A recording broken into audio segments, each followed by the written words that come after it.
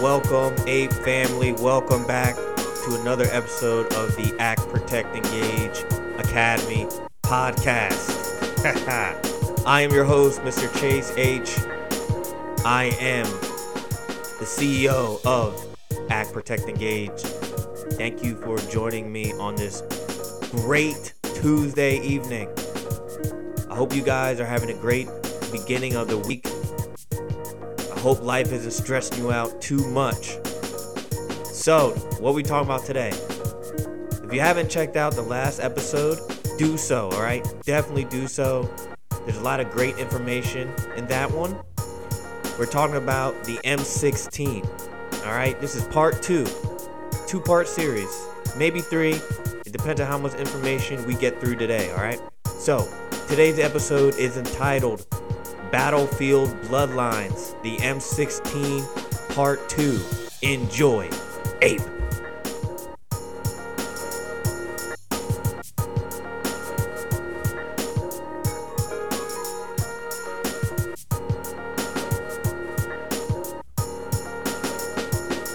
All right. Beats by Mr. Organic Dope. My man. My childhood friend out of Philly, the great city of brotherly love. Thank you, my friend, for the great custom-made beats just for us here at the Ape Academy podcast. Thank you for joining me. I really appreciate all my listeners. Shout out to the international folks who are tuning in from countries across the world. We love you guys. Shout out to all my domestic listeners in America. We love you just as much. Thank you so much for tuning in. If you guys have the time, and we don't need a freaking paragraph. We don't need a freaking thesis statement. Just a quick review would do us a lot of good, all right? Would go a long way. So if you can, follow us, subscribe, rate, and review. It means a lot to us, okay? We're trying to break into the top 100 podcasts, so we'd really appreciate any help you guys can give us. It really means a lot to us, okay, guys? All right, so last episode, Battlefield Bloodlines, the M16 Part 1. What did we talk about? Well, we talked about the lineage of the M16, specifically the evolution of the Army's perspective on what made a battlefield rifle efficient. Okay, so as the enemy changed, right? So in the Second World War, we're fighting another kind of standing army. Actually, we're fighting two of them. Traditional army with traditional tactics. Although the Japanese did have very, very unique kamikaze attacks, and they did use wave attacks, human wave attacks, but the weapons of the day were perfectly suited for that type of combat. Set piece battles, counterattacks, ambushes, platoon action, mostly with small units, platoon versus platoon, right? In the Korean War, things changed, right? The enemy changed. It was a totally different enemy, and with different enemy come different tactics, all right? So each enemy has a different way of fighting, all right? We see this across history. So the North Koreans and the Chinese fought completely differently. They didn't care about sacrificing soldiers. Human wave attacks en masse, okay? Suicide charges. They were armed differently. And what we found out was the M1 Garand and some of the old school World War II weapons just weren't giving us the fire superiority on an individual basis, individual knuckle draggers, individual infantry soldiers to a man just didn't have enough firepower to really even the playing field. So we learned a lot of hard lessons in Korea, and now we're transitioning into the Vietnam War, all right? So the time frame is the 1950s, okay, guys? We're working in the 1950s. We just came out of Korea. All right, actually, we're kind of still in it, but we're starting to phase out of it, okay? So we're starting with Armalite. There's a company called Armalite. And anyone who has done their research about the AR-15 knows that the AR-15 does not actually stand for assault rifle. It stands for Armalite rifle, right? So that's kind of a common misnomer. So we're going to talk a little bit about that background, okay? AR stands for Armalite. So we have a few sources: Pew Pew Tactical, Encyclopedia Britannica, Wikipedia as usual. We're confirming sources. We've used a few U.S. Army studies and surveys. So all the sources are good, verified sources, guys. When you do a fact-based, history-based podcast, you always got to make sure that your info is good to go. Good thing is, all this stuff is verified, certified facts, okay? And there's different perspectives on it, on how efficient the M16 was. And we're not arguing about if the M16 was a good weapon or not, right? What we're talking about is the evolution of warfare in this era, right? The evolution of the U.S. military's battle rifle. That's what we're talking about in these last few podcasts, okay? So I know there's always folks who want to debate people on my Instagram. Well, the M14 was better, blah, blah, blah. I'm like, okay, it was better for certain environments, right? But we have to remember, MET-TC, what is the mission? Who is the enemy? Tactics, terrain, right? Time, civilian considerations, right? You got to consider all this stuff into choosing your battle rifle, okay? All right, so I'm not going to go on a rant about that. I can go on a rant all day. So we're talking about Armalite. AR stands for Armalite. In the 1950s, Fairchild Engine and Airplane Corporation made the decision to branch out into the small arms industry. So they are an aviation company. They build airplanes. They build airplane parts, right? A lot of really high-level engineering in this company, all right? But I guess they see an opportunity to branch out a little bit into the small arms industry. By 1954, the company had created Armalite. So that was a smaller startup division for small arms development and manufacturing.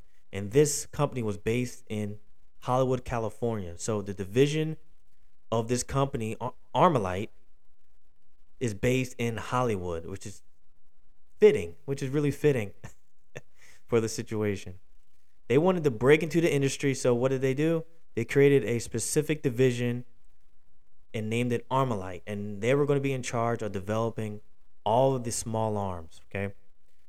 The first sale of Armalite was the AR-5, and it was a .22 caliber bolt action rifle made specifically for the Air Force. Why? I don't really know. Why they needed a .22 bolt action, I don't know. Do not ask me why. I guess they wanted to break in. They figured, hey, let's break in with the small calibers first. I'm not sure if they put a whole lot of thought into why that would be useful, but that's what they did. It weighed less than 3 pounds, and it could be broken apart to store the barrel and work inside within the plastic stock, which is pretty cool. I do like this weapon because have you guys ever heard of the Ruger Takedown 22? It's one of the most popular 22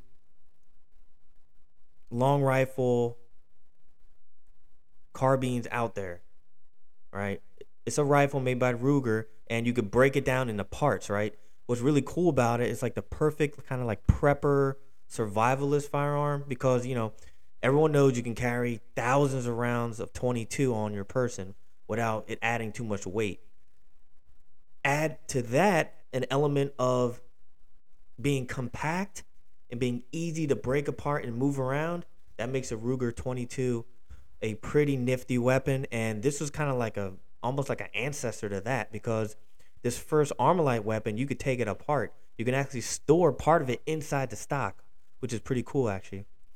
It was designed in the 50s, but the sale never took off. It just never happened for whatever reason. Wasn't working out for him. Okay? Armalite realized that in order to be taken seriously, they had to recruit big name talent and really invest some serious money into this. They can't just go willy nilly, stick their toe in. If they really want to be taken seriously as a player in the small arms industry and compete for those government contracts, they had to go out, recruit, and spend a little bit of money. Guess who they found? They recruited Mr. Eugene Stoner to become the chief engineer. Stoner, in his past life, had been a highly successful engineer in the airline industry. And guess what? He just happened to be experimenting with lightweight materials and using them for firearms. So it kind of, the stars aligned and everything kind of matched up perfectly for Armalite. They found their man in Mr. Eugene Stoner. Everyone knows him now as the creator of the AR-15/M16 rifle, the godfather of the civilian AR-15 sporting rifle. The Godfather, like the movie. So, at Armalite, Stoner's first major project was the gas-operated AR-10. And he completed this prototype in 1955. All right, so his first real major project that actually gained a little bit of steam was the AR-10. Usually, the number represents the design number, right? So it's the 10th design or the 20th design or the 15th design. So this is probably his like 10th variation. All right, his 10th try. It weighed in at barely 7 pounds. It shot 20 rounds of 7.62 times 55 millimeter NATO. It had an iodized aluminum receiver. This is for all my technical nerds, all my performance gear nerds out here, okay, guys? So if anyone's not into this stuff, just hang with me for a little bit. I got to put some of the specs out there, all right? So, shot 20 rounds out of a 7.62 times 51 millimeter NATO, right? So, it shot pretty good rounds, pretty hefty rounds. It had an iodized aluminum receiver and a fiberglass composite stock. Really nice. The final prototype featured an upper and lower receiver with the now familiar hinge and takedown pins. And the charging handle was on the top of the receiver, and it was placed inside the carrying handle. Now this is really, really high speed, cutting edge stuff right there, all right? Let me repeat that. The final prototype featured an upper and lower receiver, so it was broken into two parts, which was unheard of, with the now familiar hinge and takedown pins. So anyone who has an AR-15 knows that you can break it apart and there are two pins that hold it together. And the charging handle was on the top of the receiver, placed inside the carrying handle. Pretty dope. All right. To reduce recoil, the barrel was in line with the stock and the sights were raised to eye level. Although the new design didn't get the attention of the government at this time, Stoner actually held on to the design, okay? He said, you know what, I'm not going to throw this to the side just because we didn't win this contract. And I think this is when the M14 won. So they were competing with other companies, and the Army, we're going to go into this in a second, but the Army wanted a very specific type of weapon. And of course, like anything else, when they try to fix a problem, they make the problem worse. So we're going to go we're going to go into that in a second, all right? All right, so he held on to the design even though no one really was into it. He held on to it, and he should have, and I'm happy he did because it was freaking ingenious. The T-44, which is now named the M14 rifle, was selected over the AR-10. So we just discussed that. The M14 was basically an improved M1 Garand with a 20-round box magazine and auto fire capability. Any of you guys who listened to the last podcast will recognize this, okay? So they lost to the T-44, aka the M14, and it was really mostly because the Army was just more comfortable with that style of rifle because they had used it previously. The Army doesn't like changing. The military does not like to change, and if they do, they change very slowly. It's like pulling teeth. So rather than taking a risk, taking a chance on the new cutting edge design, they went back to kind of like the old school, typical, cookie cutter design of the M1 Garand. It was just kind of like an upgraded M1 Garand or M2 carbine. It was a disaster. All right. In this trial, the U.S. Army also adopted the M60 general purpose machine gun.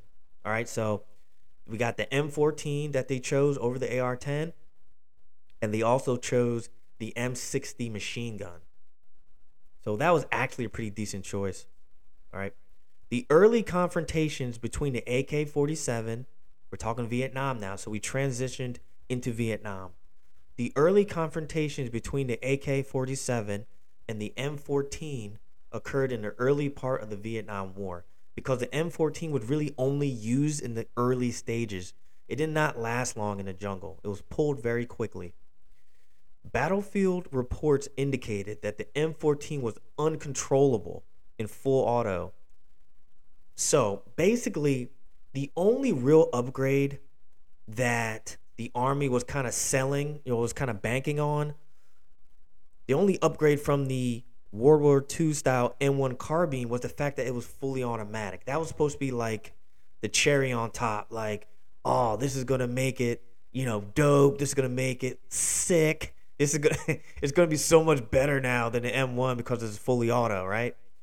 Wrong. It was uncontrollable. So the bullet it shot was just too big to shoot on full auto in that frame, in that type of rifle. They didn't have the engineering for the M14. They didn't have the proper engineering, I should say, to shoot the weapon at full auto. And on top of that, so not only was it uncontrollable on full auto, the soldiers could not carry enough ammunition to maintain fire superiority over the AK-47. So the magazines only held 20 rounds, and they were heavy, big, heavy rounds, right? And since it was uncontrollable at full auto, most of the time the weapons were kind of just kept on semi-auto. So that was not the point of the M14. The point of the M14 was to make it better than the M1 Garand, and it did not succeed at that. All right. So I know a lot of people, they're arguing me to the end of the earth. Oh, Chase, the M14 was better. The M14 was better. Yeah, it was better on an individual basis. If we're on a flat range in a dry environment shooting paper, the M14 is way better than the M16. It's cooler. It looks cooler. It shoots a better round. It's more sturdy. It's more accurate. It's more reliable. But remember, this is in the context of a war. This is in the context of a battlefield. You're facing an enemy. You're not facing paper targets. So in order to defeat this enemy, you need to be able to shoot more bullets at them more accurately than them. And if the M14 can't get this done, like if the M14 just can't live up to the pressure of the battlefield, meaning that you need to maintain fire superiority at all times. If it can't do that, then it's useless, right? So, although the M2 offered a high rate of fire, like the 30 caliber. Okay, so let me go back real quick. They also had a weapon called the M2 carbine.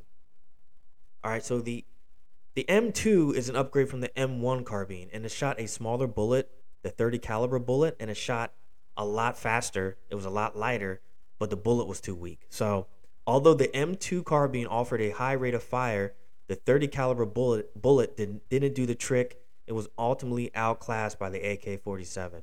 So we have two upgrades right now. We have the M14, which is supposed to be an upgrade from the M1 Garand, and then we have the M2 carbine, which is a upgrade from the M1. And remember, the difference between the M14 and the M2 is the caliber. The M14 shoots basically a 308, and the M2 shoots a 30 caliber round. So 30 caliber rounds, didn't have a whole lot of punching power on the battlefield, and the 308 on fully automatic was uncontrollable. So they're kind of stuck in a pickle, right? A replacement was badly needed, a compromise between the traditional preference for high-powered rifles like the M14 and the lightweight, compact power of the M2 carbine.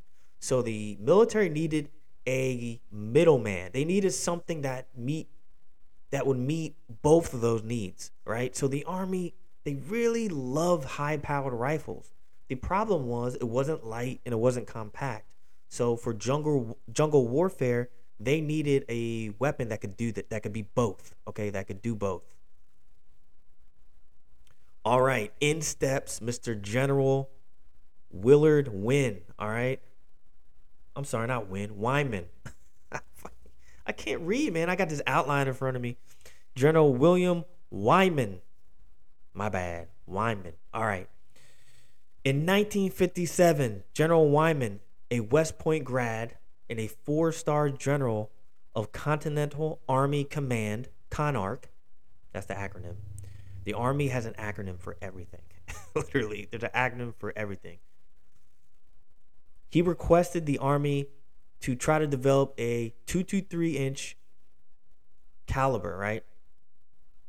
So basically, that's a 5.56. All right, so you know how you hear 223, 5.56? So General Wyman wanted the Army to develop a .223, right, inch caliber, which is basically the 5.56 millimeter.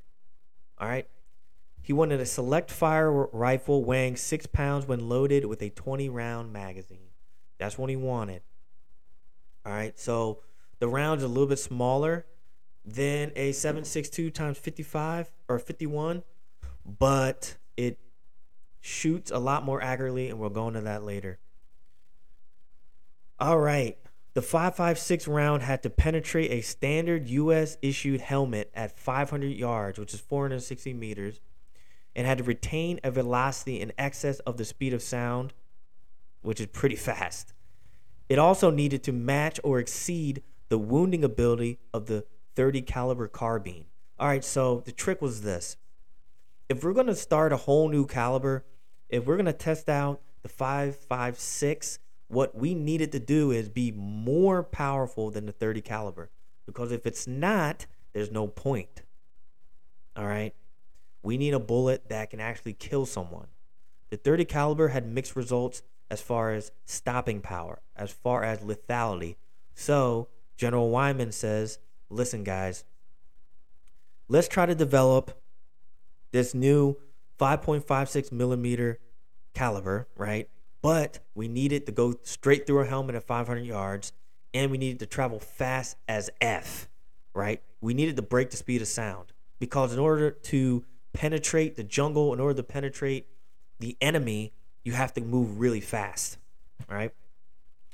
The request resulted in the development of a scaled-down version of the AR-10, of the AR-10, named the Armalite AR-15 rifle. Boom, there you go. In steps the AR-15. All right, General Wyman was so impressed with the weapon that he visited Mr. Stoner and he invited him to try again. So it wasn't picked, right? He was fiddling with the AR-10.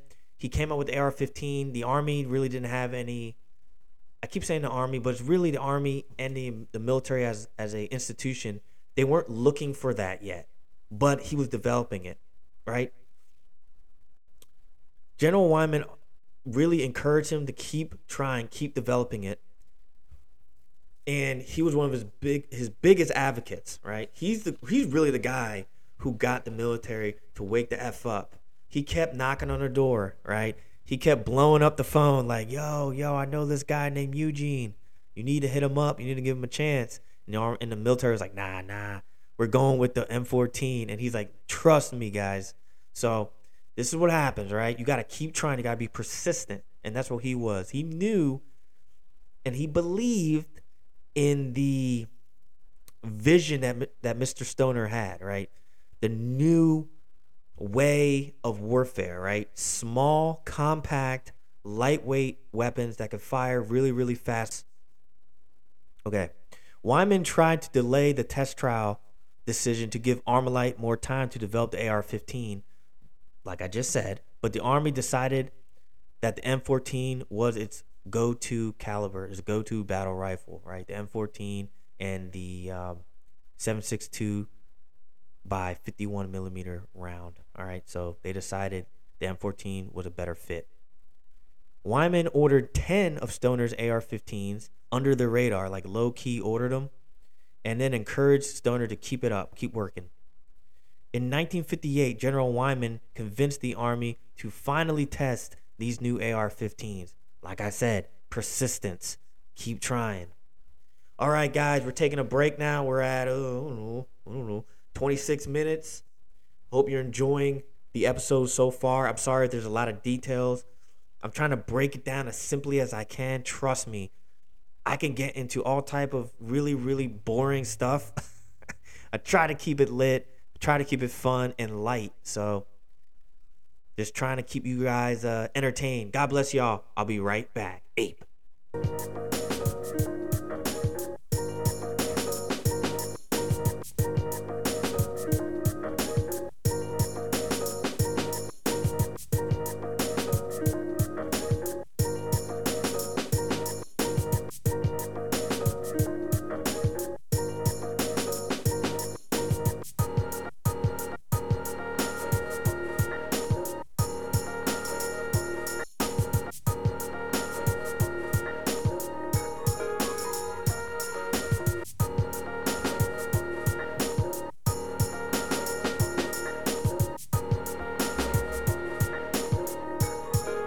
All right, guys, we are back. Welcome back to the Act, Protect, Engage Academy podcast. I'm your host. If you forgot, if you're like me and your memory sucks, I'm your host, Chase H. All right, what are we talking about, guys? Do you guys remember? Hello, wake up. Have you fallen asleep yet? We're talking about the AR-15. Well, actually, we're talking about the M16, but at this point, it wasn't named the M16 yet, technically. All right, the original. We're talking about the original now. All right, so just know, okay, disclaimer. Just know that the weapon that we know now as the AR-15 sporting rifle is a super upgraded version of this. This is the starter version. Like literally the first line in the AR-15 line. So it was like the M16 sucked monkey balls, dude. It was terrible. I'm like, this was the first model. There's gonna be like mistakes made, and I know it cost some people their lives. It's tragic in this war. But once you make these upgrades and these tweaks, then we start getting into something good. So the rifle we see in the stores today is not this rifle, but it's based on it, okay? This is the triple OG of the carbine game, all right? So the original AR-15, Stoner's first AR-15 weighed only 6 pounds. That's super light. And was 37.5 inches long. There was a hand guard around the barrel, and the barrel was Bakelite. No, I'm sorry, the handguard was Bakelite and featured a 3-prong flash suppressor, okay? The AR-15 was made from a combination of fiberglass, hard ionized aluminum, and steel, and it was gas operated, all right? Gas operated. What it did was it ported gas from the charge through a tube in order to force the bolt carrier to the rear, thus ejecting the spent cartridge so that a fresh round could load, all right? You got that? Basically, gas was used to make sure the bolt carrier reciprocated in order to eject the round and load another one, all right? That was a tongue twister. The AR-15 used the .223 caliber bullets, which destabilize when they hit a human body, as opposed to the .30 caliber round, which typically pass through in a straight line. So this is what made the .223 more deadly than the .30 caliber. The .30 caliber moved really fast, But that was one of its problems. It shot fast and straight, and it went straight through somebody. When the 223 hit you, it hit you and it kind of broke apart a little bit, which really increases lethality as compared to the 30 caliber.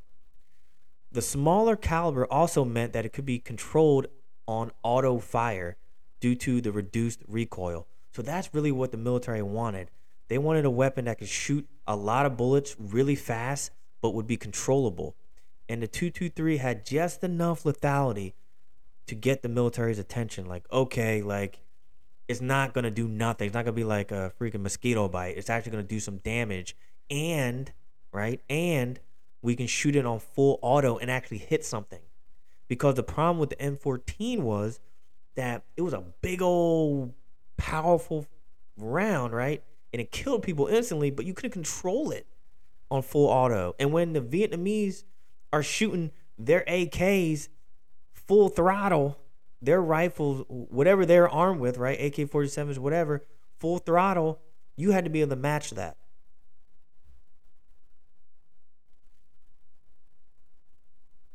And guess what? The AR-15 was only a third of the weight of the 30 caliber carbine, which meant that soldiers could sustain high rates of fire for longer with the same exact loadout. You can carry the same exact load as you did with the 30 caliber and shoot longer and more accurately, and it was lighter. Sounds good to me.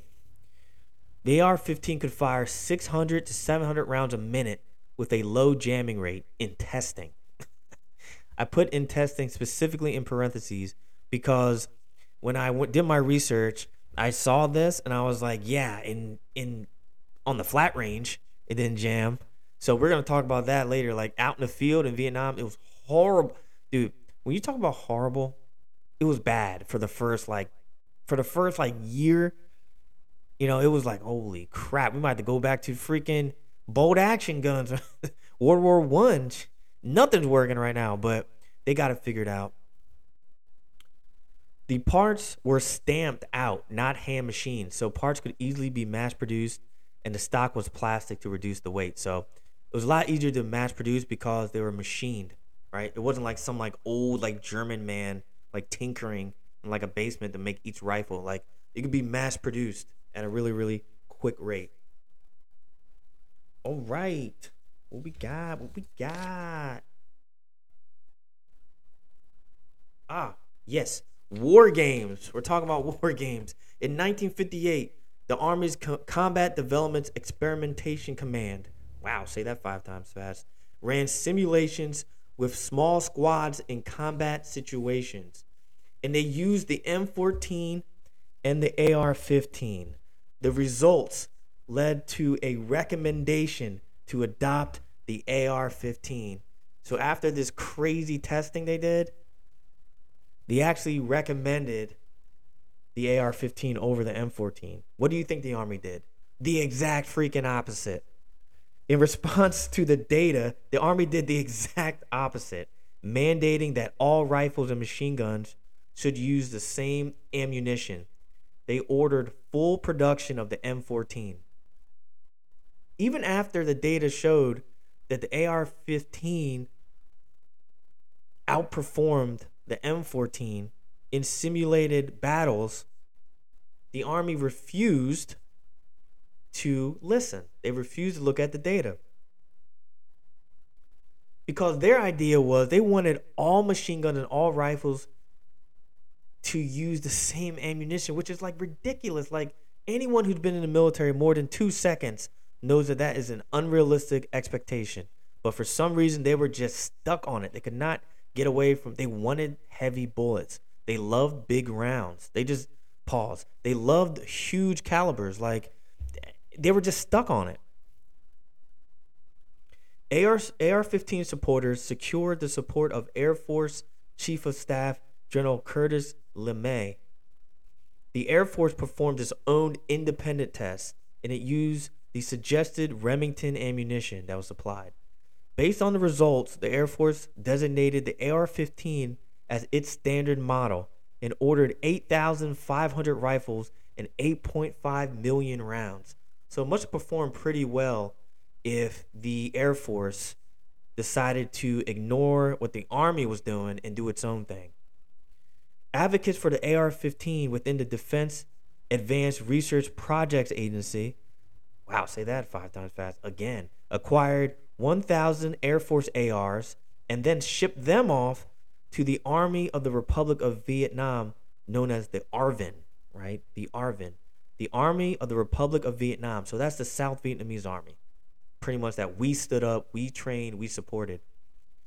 So the ARVN are supposed to be testing this new AR-15. The ARVN reported that the AR-15 was extremely reliable. I don't know what they were thinking. They recorded 0 broken parts while firing 80,000 rounds in one test iteration. And then they reported that they only needed 2 replacement parts for over 1,000 weapons over the entire phase of the test. So I'm not sure what the heck they were doing, but they definitely weren't testing them in the field of battle, because the U.S. soldiers had struggled with it, and we're going to explain why. But according to the ARVN, right, the Army of South Vietnam, the AR-15s work pretty well, all right? So you got to listen to them, because they are our chief allies in Vietnam. From 1962 to 1963, the AR slowly begins to take over, all right? Between 1962 and 1963, the U.S. military extensively tested the AR-15. Positive evaluations were all over the place. The evaluations emphasized the lightness, lethality, and reliability of this platform. The Army Material Command kind of threw a wrench in the party, right? A monkey wrench. They were like, nah, it's not accurate at long range, and it did not have the penetrating power that they were looking for, right? So there was one kind of organization that was like, I don't believe the hype, guys. Because everyone was starting to jump on the hype train. You know, oh, it's so lethal, it's so light, it's so reliable. And then the Army Material Command was like, no. Okay, let me explain something. So within, real quick, I just realized, within the military, within the Army, there's different command structures, right? Different organizations within the broad umbrella of the Army, right? You might have Special Forces Command. You have Army Material Command. You will have whatever, Africa Command. You know, you have different commands within the Army. So each command is kind of doing their own tests. The General Army, the big Army, the umbrella said, we're adopting officially the M14, but other commands within the within the Army structure can do their own testing, right? All right. Damn, that was a rant, my bad. In 1963, for instance, right, the U.S. Special Forces Command, right, we just talked about different commands, they requested and were granted the authority to make the AR-15 its standard weapon. So you know, if the Special Forces is recommended, it might be pretty good. Other units like the Army Airborne Unit and the CIA also adopted the AR-15 around the same time. So early 1960s, we got the Special Forces Command. We have the airborne units, right? The 101st, the 82nd, and others. And on top of that, we have the CIA who jump in on the bandwagon. They're all jumping on the AR-15 bandwagon. They all are switching over from the M14. All right. As more and more units adopted this new weapon, the Secretary of the Army, Cyrus Vance, ordered an investigation into why the heck the weapon had been rejected in the first place. Because all these commands are starting to order and request and, you know, acquire these AR-15s, and the Secretary of the Army is like, wait, like what? Like, wait, I thought we rejected this weapon. What's going on? He found that there was some corruption within the testing process. He found out that certain people within the command were kind of tilting the scales toward the M14, which is really interesting. In January of 1963, the Defense Department began mass procurement of rifles for the Air Force and Special Army units. Secretary McNamara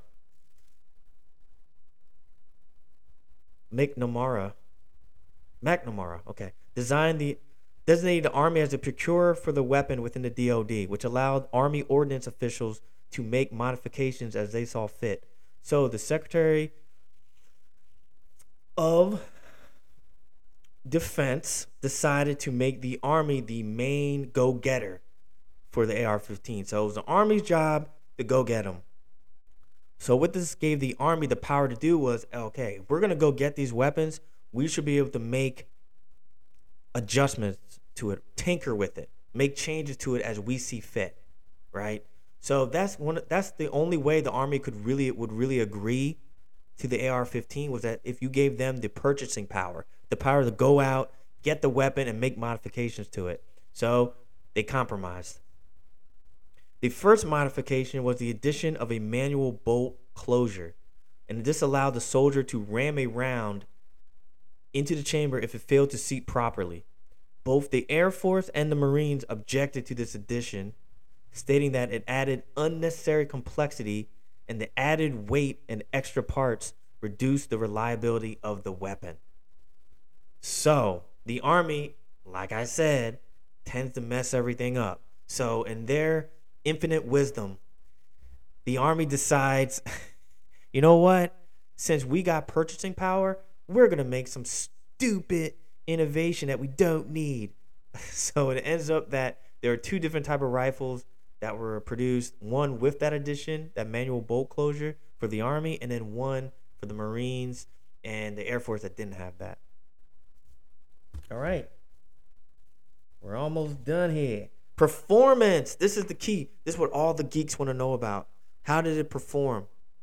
Well, in March of 1965, the Army officially began to issue the M16, the XM16E1 to the infantry units in Vietnam.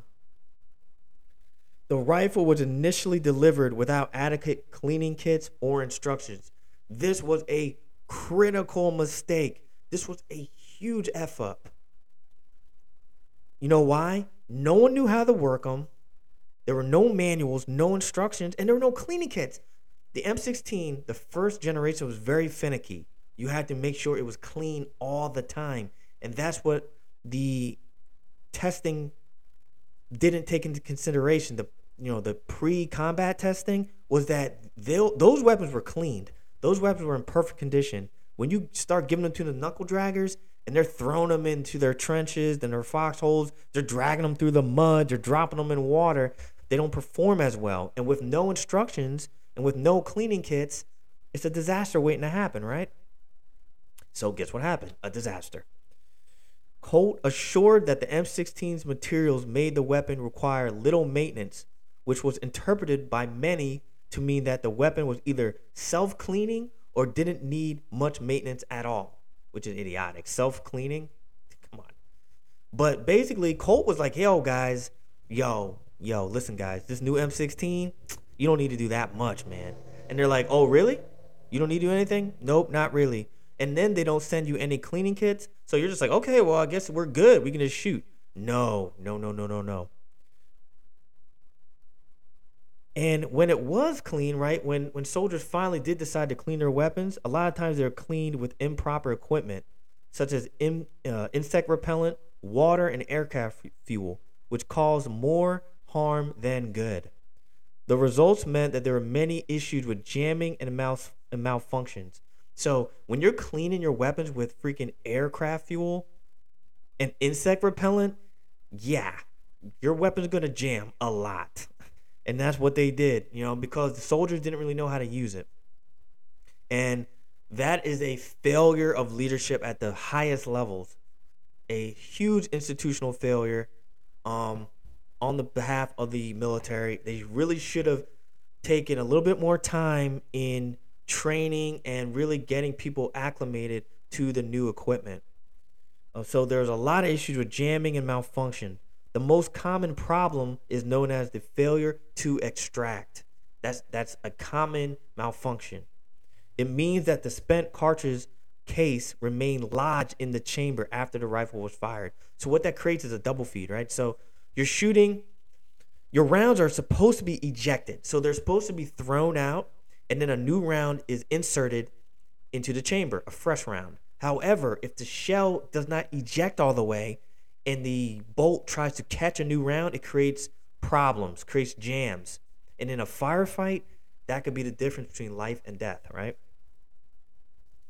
There are documented accounts of dead U.S. soldiers found next to disassembled rifles. So they were in the middle of a firefight trying to figure out how to fix their issues, and they ended up losing their lives in the process of trying to fix a malfunction. Quote, we left with 72 men in our platoon and came back with 19. Believe it or not, you know what killed us more? Our own rifle. Practically every one of our dead was found with his M16 torn down next to him, where he had been trying to fix it. A Marine Corps rifleman in Vietnam. All right, so that's an anonymous. That's a quote from a Marine Corps rifleman, all right? In 1967, the improved XM16E1 was standardized as the M16A1. The new improved rifle had a chrome-plated chamber, and this would eliminate corrosion and eliminated the problem with the failure to eject, right? The chrome-plated chamber really helped with durability and reliability because it was easier to clean and it was made of better material. New cleaning kits, powder solvents, and lubricants were also issued. There was an intensive training program in weapons cleaning that was incorporated into training, and this included a comic book style operations manual, which I put some pictures up on my IG. If you guys go check out my IG at Ape Academy Podcast, and also my main account at Ape Academy, which is now activated. We won our appeal, so we got our account back. You'll see pictures of the comic book style operations guide for the M16. It's pretty cool. I think it was meant to kind of get the soldiers' attention. You'll see why. But it really helped the soldiers understand how to use their weapon, how to break it apart, what the different parts meant, what they did, what tools you needed, how to clean it, how often to clean it. These are really, really important questions that every soldier should know the answers to. And when you ship out a bunch of new weapons with no instructions and no cleaning kits, you can expect that the learning curve is going to be pretty steep. But they did a great job in recovering and making adjustments to the original version. All right. Eventually, as a result of all these improvements, the reliability improved, and the M16A1 eventually gained widespread respect and acceptance by troops in Vietnam. It took a while, but eventually they gained their respect. In 1969, the M16A1 officially replaced the M14 rifle to become the military's standard service rifle. And that is the story of the original M16, the Cliff Notes version. All right. Phew, man. All right. So what did we learn from this? Well, we learned that it takes a while for changes to be made. And when they are made, there's always a bumbling and fumbling period where people kind of stepping on their own feet, tripping over their own feet, not sure what to do. There's a lot of mistakes that are made. But what the important thing is, what the Army did do, what the military did do, was they learned from the early mistakes, right? They were hard-headed. They didn't want to change out from the M1, from the M14. But when they did, and then they actually looked at the data, they looked at the battlefield reports, they looked at some of these investigations to figure out, hey, why are our guys dying? Why can't they figure out how to use their weapons? Okay, this is why. They made those adjustments, and it came out to be one of the more reliable weapons in the Army. So it took a while, but it worked out eventually. That's all we got for today, guys. This was Battlefield Bloodlines, the M16 Part 2. I hope you enjoyed it. This was a longer podcast, so I stumbled and bumbled a little bit, but we're getting better each time, guys. If you guys remember, if you have a second, please rate, review, and subscribe to us. We need it. We love you guys for considering us and downloading our podcast. We hope that you learned something. We hope that you really enjoy it. Remember, God bless you. Remember to stay positive, put your family first, get after it, work hard, keep grinding, never let anyone tell you that you can't do something. Let's go. In a few days, we got another podcast coming, and guess what it's about? The Granddaddy, the M1 Garand, World War II style ape.